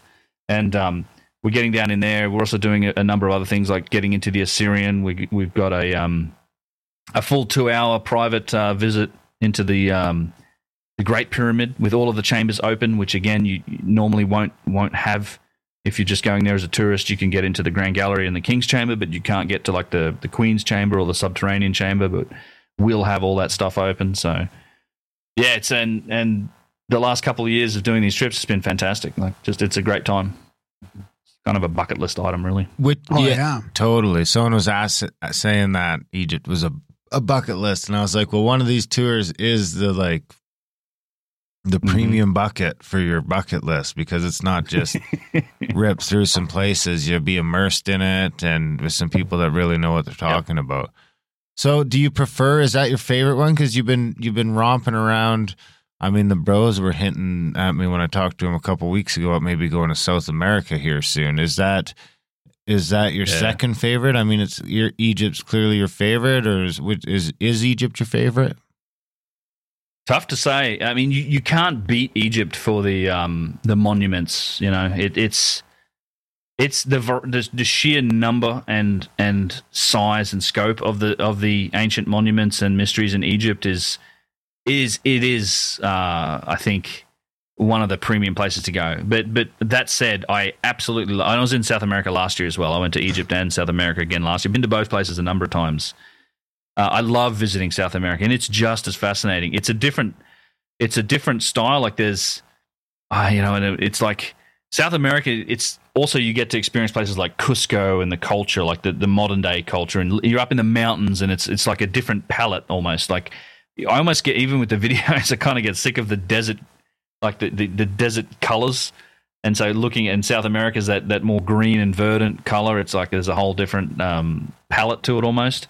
And then, hanging out in Cusco and places like that is amazing in South America as well. But yeah, I mean, I'd probably, if forced to choose, I'd say Egypt's probably my favorite. It's just like, because there is just an endless list of things to explore, and I always find more and more that I want to go see when I'm down there and dig into it deeper. But it's close. Like I also am just utterly fascinated by like what's in Peru and Bolivia, and for that matter, all around the world. There's a lot of places I haven't got to yet that I want to get to. India, everyone's always on me about, when are you going to get to India again? I'm like, well, let's wait and see how the whole pandemic thing shakes out around the world, because Malta and Turkey and Lebanon and there's tons of places, Easter Island that I want to get to, but it's just, I'm waiting for stuff to kind of open up. Is there a crossover in your opinion in the tech used between those sites in South America and the sites in Egypt, or do you think we're looking at two different civilizations? Clearly. Well, I think you're looking at like two different flavors of the same ice cream kind of thing. I think it's there's definitely some crossover, and it's not just those sites either. You also have commonalities in Easter Island, Lebanon at Baalbek, and stuff in Turkey as well. I think but particularly between South America and Egypt, you can draw strong parallels between, say, the work in the Kerkwyk, which is this megalithic church that's in the center of Cusco, very, very similar to, say, the Valley Temple, in the way that the stone is laid out. There's a difference in the scope and the size, but it's very similar. And then you have other places like the Menkaure pyramid at Giza. It's the third pyramid, the smaller pyramid, but it was cased in granite.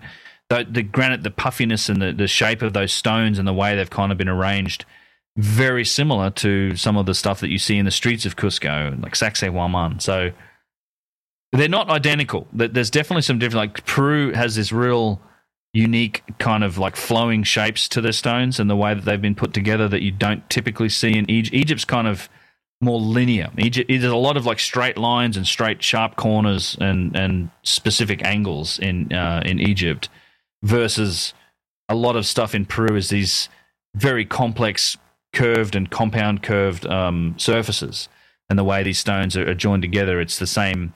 But to some extent, you still have it's the same mortarless kind of megalithic stonework. You have the same insistence on kind of the same material. Like this is a very common thing when you look at a lot of this megalithic site. It seems like the builders, whoever built them, went to great lengths to make sure they were using the same type of stone, no matter how far or how difficult it was to transport that.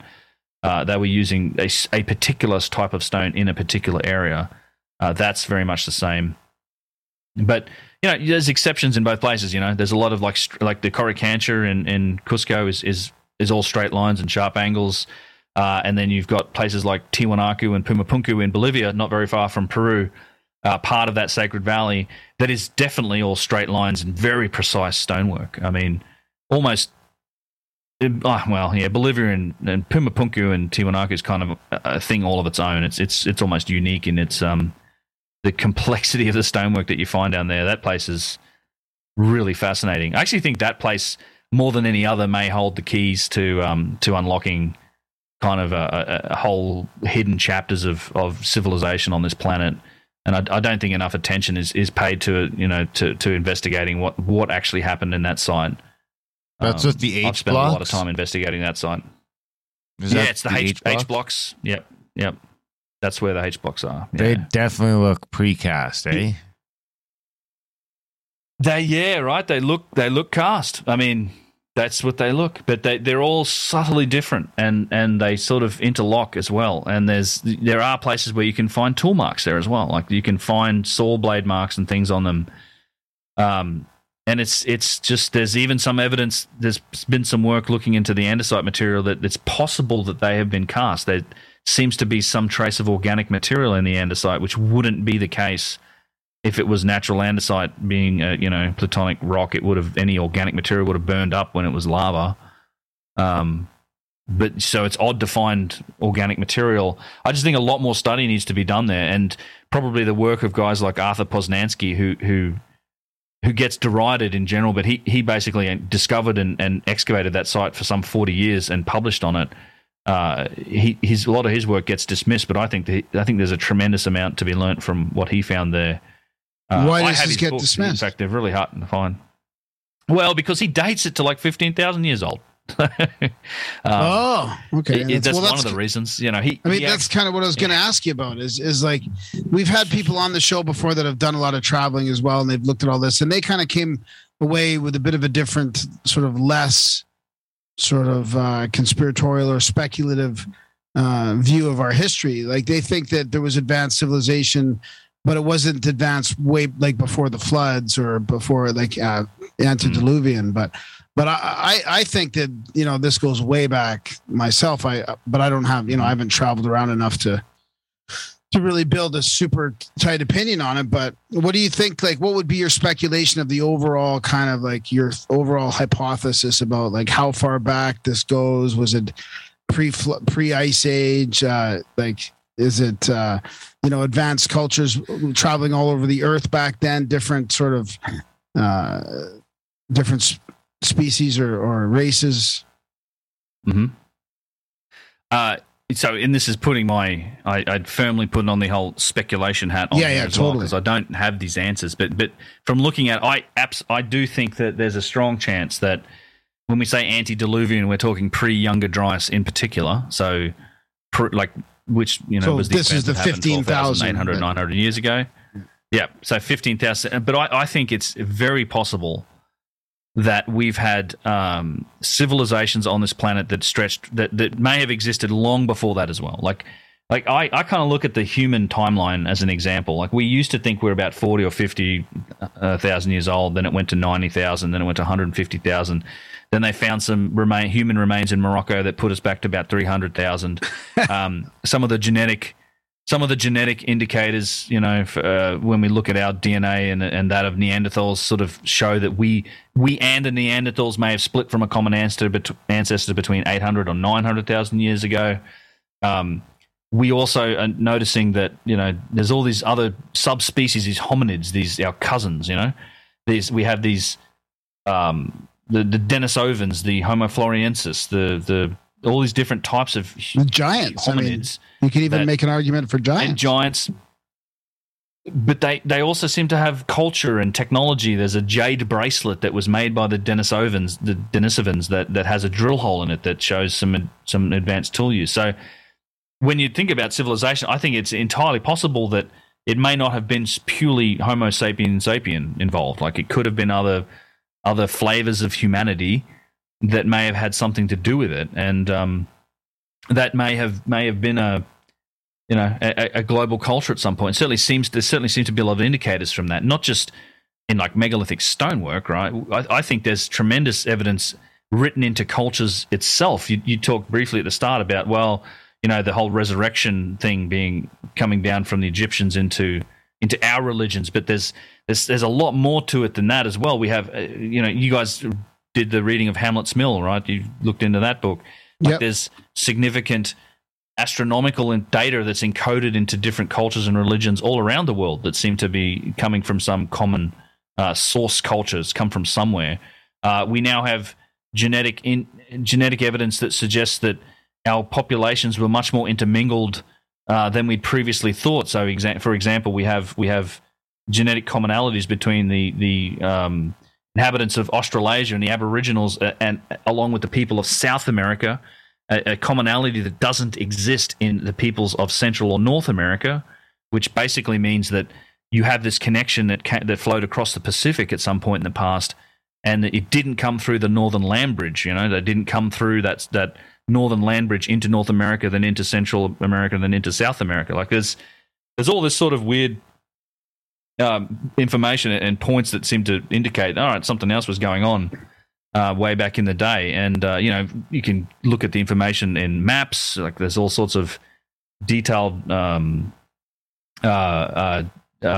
guess mapping of the planet and longitude and mathematical technology that is present in ancient documents, things like maps, the Piri-Reis map and Oronto Phineas map. So there's all these indicators of it, and I think, to me, it's like the commonality and what's happened to us is that we went through a cataclysm. Like, we've just lost our cultural memory thanks to cataclysm. And I don't know, for whatever reason, it's like we don't want to admit that it's possible that our current civilization isn't just, it's not like this is the human civilization, like we're on this preordained path from the Stone Age to, as John Anthony West would say, striped toothpaste. But it's rather the case that we're just the latest oscillation of civilization. We're just the latest up and down, And I think, I think if we all realize that, and if we could maybe teach that in schools a bit earlier on, and people realize that, okay, humanity and civilization itself has risen and fallen in the past, and we've had things like cataclysms that are caused by cosmic impacts and whatnot, and it can all be wiped out again unless we get our act together and unless we actually do something about it. I think that message and that type of an idea, a concept, getting into the whole zeitgeist of civilization, we might stand a chance of changing our priorities, but So far, not so much. I mean, we're still busily fighting wars with each other and worrying about the next election cycle and all the rest of it. There seems to be almost less focus about the future than ever before now. But I'd say, it's I think that worse. It's worse in the last 10 years. Yeah. Sadly, I agree. I think it's better and worse because there's more people like you out there too that are interesting more people. So there's like, it's kind of like a little of both. There's more people in the Matrix, but there's also more people pulling out. I don't know. Yeah. More people should pull out. We'd be in a You're right. better place. Like 95% of these fuckers should have been pulled out. I agree. Or swallowed. Well, I think that's the It's like the power of the internet. It's that weird double. It's like sometimes and coming from a background of technology, I sometimes think it's technologies where it's in a race with itself. Like some part of it's attempting to free us, and then the other part's attempting to enslave us. It's like I'm not sure which one's going to happen fully yet. It's like technology and the media and the internet and the way that we communicate now is so and our techniques for doing this stuff is so effective. It's incredibly effective. It's about sucking people into that matrix. Like if you just listen to mainstream media and you think what you're told by the mainstream media, but at the same time, and they're fighting hard against this now, but at the same time, those same platforms and that same technology gives people the ability to break free of all of that. Like if they only go and look and listen to in the right places, you can snap out of it. So I don't know which one's going to happen first, but I think it ends up in that result of the no agenda thing, right? It's like the two universes. It's almost a case of that. And I keep having this faint hope. It all comes to you through the same pipe. Yeah, and I keep having this faint hope that if this paradigm is built on lies and propaganda, that it can't sort of metaphysically survive. Like that there'll be some power that's good against that, that just won't let that happen. Like you can't let the planet be enslaved by lies. If it was, I don't know. I have this hope that maybe people will awaken and it'll reach this tipping point where, their sort of house of cards will crumble. But man, it's I don't know which way it's going to go. I would argue history. Well, I mean, the unfortunate thing is that history shows us that this is the anomaly. For 99.9% of our history, we've been fucking enslaved with a lot less freedom than we enjoy today. But I mean, and a lot more freedom in a lot of ways too. But the interesting thing that I like is being around for that, the crossroads of freedom and technology, where you can, because like even 100 years ago, the chances of us going to Egypt and South America and the Azores in your lifetime are slim to none. Oh. You might get one of those if you're lucky, and it's going to take you 6 months to do it. Oh yeah. Yeah. I wouldn't want to live in any other period of time. Like I'm not, I think it's an incredible time to be alive.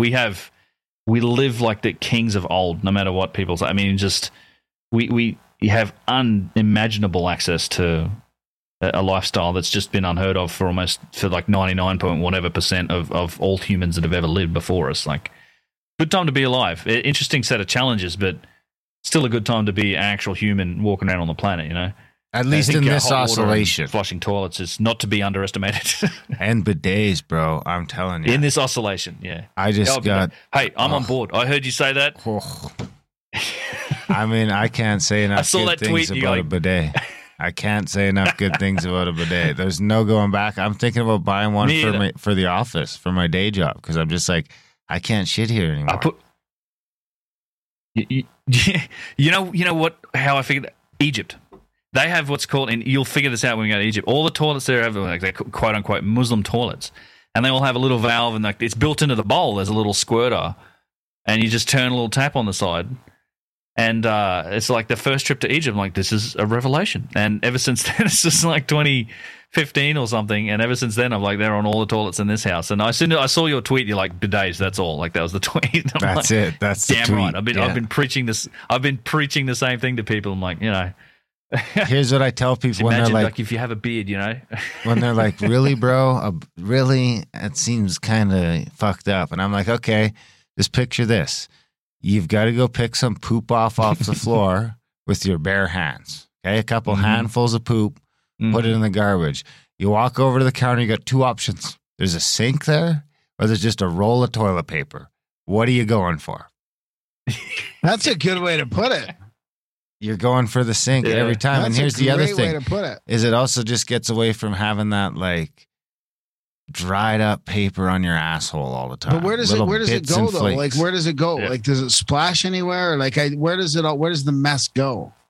It's washes down off. into the bidet. It just gets flushed down to the bidet. Washes it down. It just washes off. The you one still, I you still have, wipe after. You still wipe. You just dry up, and if there's a little poo on it, give it another squirt. Yeah. It's.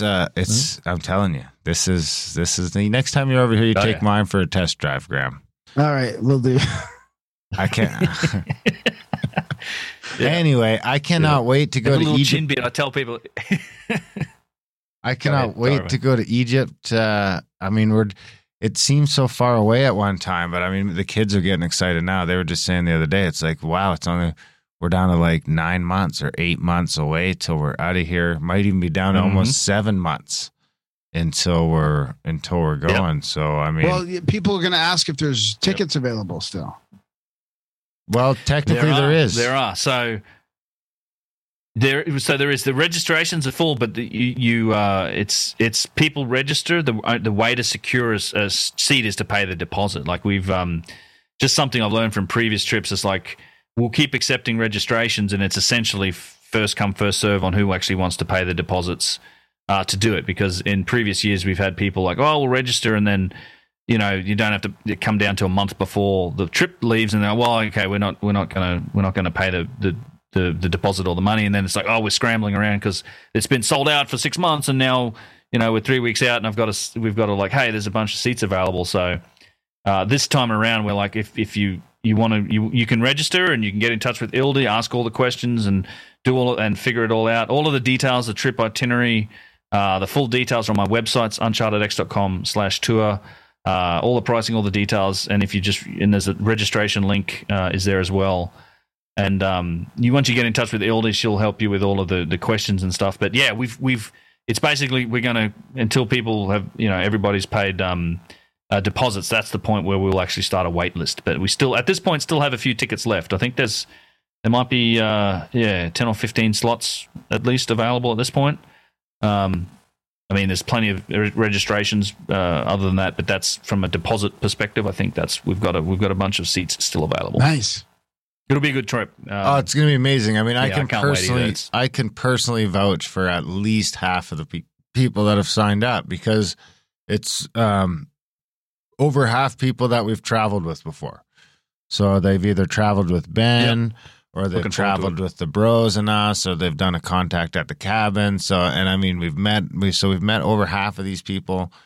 If you're going to do a bucket list Egypt trip, you might as well do it with like 60 of the coolest people.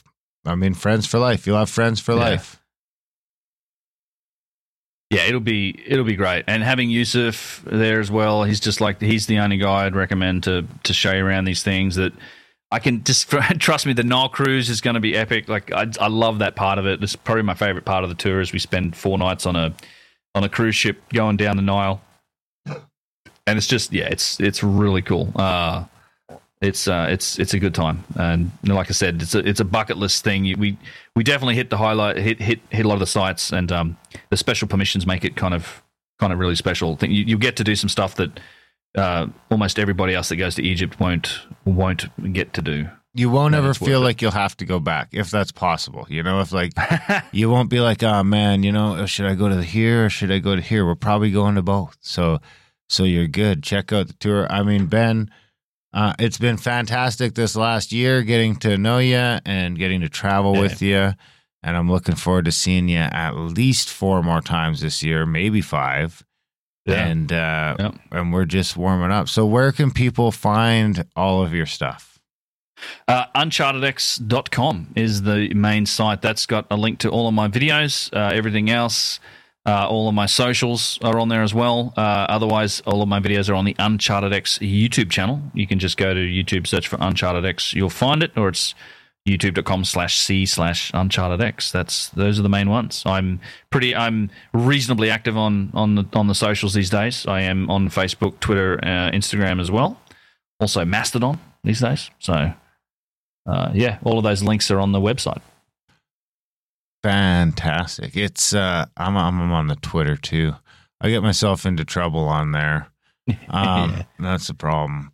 But I mean, Ben, it's been we really love your stuff. We really love the channel. I mean, you talk about Yusuf. I would say that you and the bros are on that list for a lot of people, as well as people that they'd love to go to Egypt with and point out this and that. I know I've recommended your channel to a bunch of people. I mean, as heard on the Joe Rogan Experience, the biggest show in the history of the world. So I think it's just a matter of time until I picture Joe watching your videos. I feel like he's watching them. It's just a matter of time until he drags you on that show. Maybe. You never know. Yeah, that'd be fun. All right, Ben, huge thanks for coming on the show. And if we don't see you here in April, we'll see you in June for sure. June for sure. Yeah. I'll get in touch with you about the April thing. Sounds good to me though. I'm on board, I think. So it's an amazing trip. So yeah, let's get you out to that for sure. Cool. Okay, well, Ben. You, Graham, Darren. Thanks, buddy. Cheers, guys. Yeah, good to see you. Thanks for coming on the show. You too. Keep cracking out fantastic videos. Cheers. Thanks, Ciao. guys. And that was our chat with Ben from the UnchartedX podcast. What do you think, buddy? Oh, yeah. Yeah, it's great. I love it. He's just one of those great people, too. You know, it's one of those, it's like they say don't meet your heroes, but when you get into the podcast world, they're all super cool.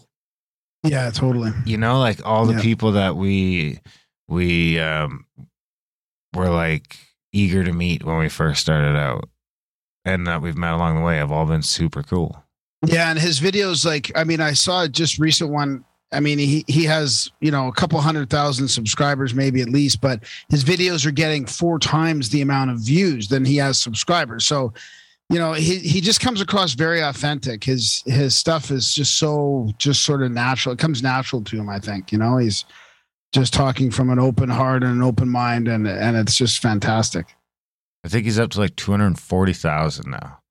I know, but his latest video had at least double that, I think. Yeah, views. And usually it's the other way around. Usually the views are like a fifth of your subscribers. So or like ours, you're like a third or like a 30th of your subscribers. People just go subscribe and never go back. But we're not a YouTube show. We're supposed to be found on YouTube, and then you migrate over and listen to the podcast. Actually, the last show didn't go to YouTube. I haven't investigated why. Oh boy! So we might be on timeout. No way! And you know which one it was? It was the one on the alternative healthcare. I mean, that's the one that we shouldn't have really done in that feed. Oh, they just blocked it right out of the gate. You think? Oh my God! Yeah, they probably did. That was the one that we really should have done and outlawed, but we wanted to give it a chance in studio and all that. And oh my God! Yeah, sons of bitches. Anyway. Yeah. Big thanks to Ben for coming on the show. Head over to his stuff, subscribe to his YouTube channel. Head over to contact@thecabin.com if you want to jump onto one of these trips coming up in April. It sounds like he's coming. He's coming in June. He's coming in September. And of course, head over to his website. Check out the Egypt trip if you want to go to Egypt with him as well. I couldn't recommend it enough. I can't wait to go. I'm super excited. The kids are super excited. And it's going to be a great trip. I mean, even just the stars at night, it's just going to be fucking amazing. Out on that Nile. Wow. Be a great trip.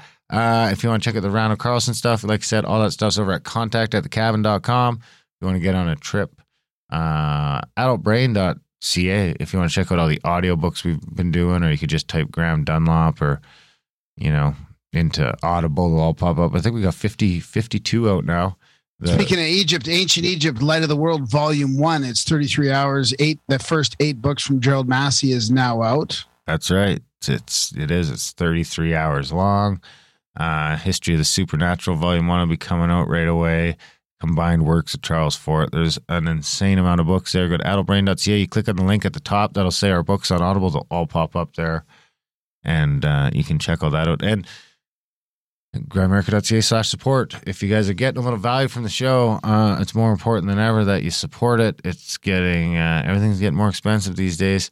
grimerica.ca/support. We understand it's tough, but we can't do the show without supporters like you. So if you are a supporter, we love you. We couldn't do this without you. Thank you very much. If you're not, maybe you can head over this week, grimerica.ca/support. Sign up for that monthly, even if it's $1 or $2 a month. That's it all helps. If all the listeners, it helps me do this from home now as a day job. Like I have to, I no longer work. Maybe I can not work job. one day. Exactly. It all helps. If everyone gave $1 a month, we'd never have to work. So we'd be laughing, but most people don't. If you want to check out our other podcasts, over to grimericaoutlaw.ca. There's a whole nother podcast over there. It's episode 74 or 75 or something like that. You can check all that out. grimericaoutlaw.ca. Different topics over there, usually the more conspiratorial type stuff. Check that out. I think that's about it. We love you guys. Thanks for listening, and we will see you next week. Teach me all your secrets to get a good handle on a better way to live. How does one get out of bed every day in the throes of the apocalypse? Should I bury my head in the sand or sabotage their evil plan? I feel really trapped, an ant burned by a magnifying glass. It's all a little bit too convenient, all the evidence went up in flames. Phonies, fraudsters, scammers belong in the slammer, my friend, best give up their names. Should I call on militiamen or pass out a petition pen? I feel really trapped, an ant burned by a magnifying glass. I don't know what y'all been told, but I got a soul made out of gold. Sound off, 1, 2, sound off, 3, 4, cadence count, 1, 2, a 3, 4. Some time ago a crazy dream came to me. I dreamt I was walking into World War III. As prophetic as humidity, as aching bones, as frantic animals. Sophia wrote it down, built an ark, now she floats it down a river dark. As prophetic as deja vu, as wormwood, as falling stars above. Sophia wrote it down, built an ark, now she floats it down a river dark. I can't even hear my own thoughts for the life of me over the din of a bruised and broken culture. The media spins and splatters and spins and clatters, and I cringe because it's psychological warfare. Don't you feel yourself getting really mad? How did we let it get this bad? Don't you feel really trapped, like a brain in a vat?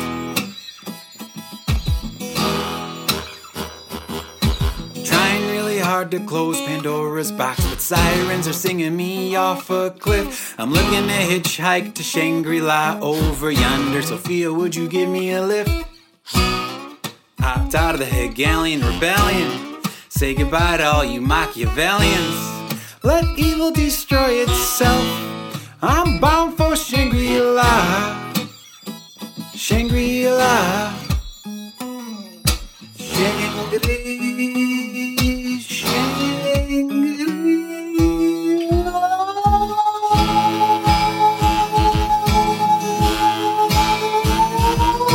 I'll let you be in my dream if I could be in yours. I'll let you be in my dream if I could be in yours. As prophetic as morning doves, as groundhogs, as fallen stars above. Sophia wrote it down, built an ark, now we're floating it down a river dark. As prophetic as white wolves, as butterflies, as rainbows. Sophia sings it now. We built a plane, now we're taking flight above a river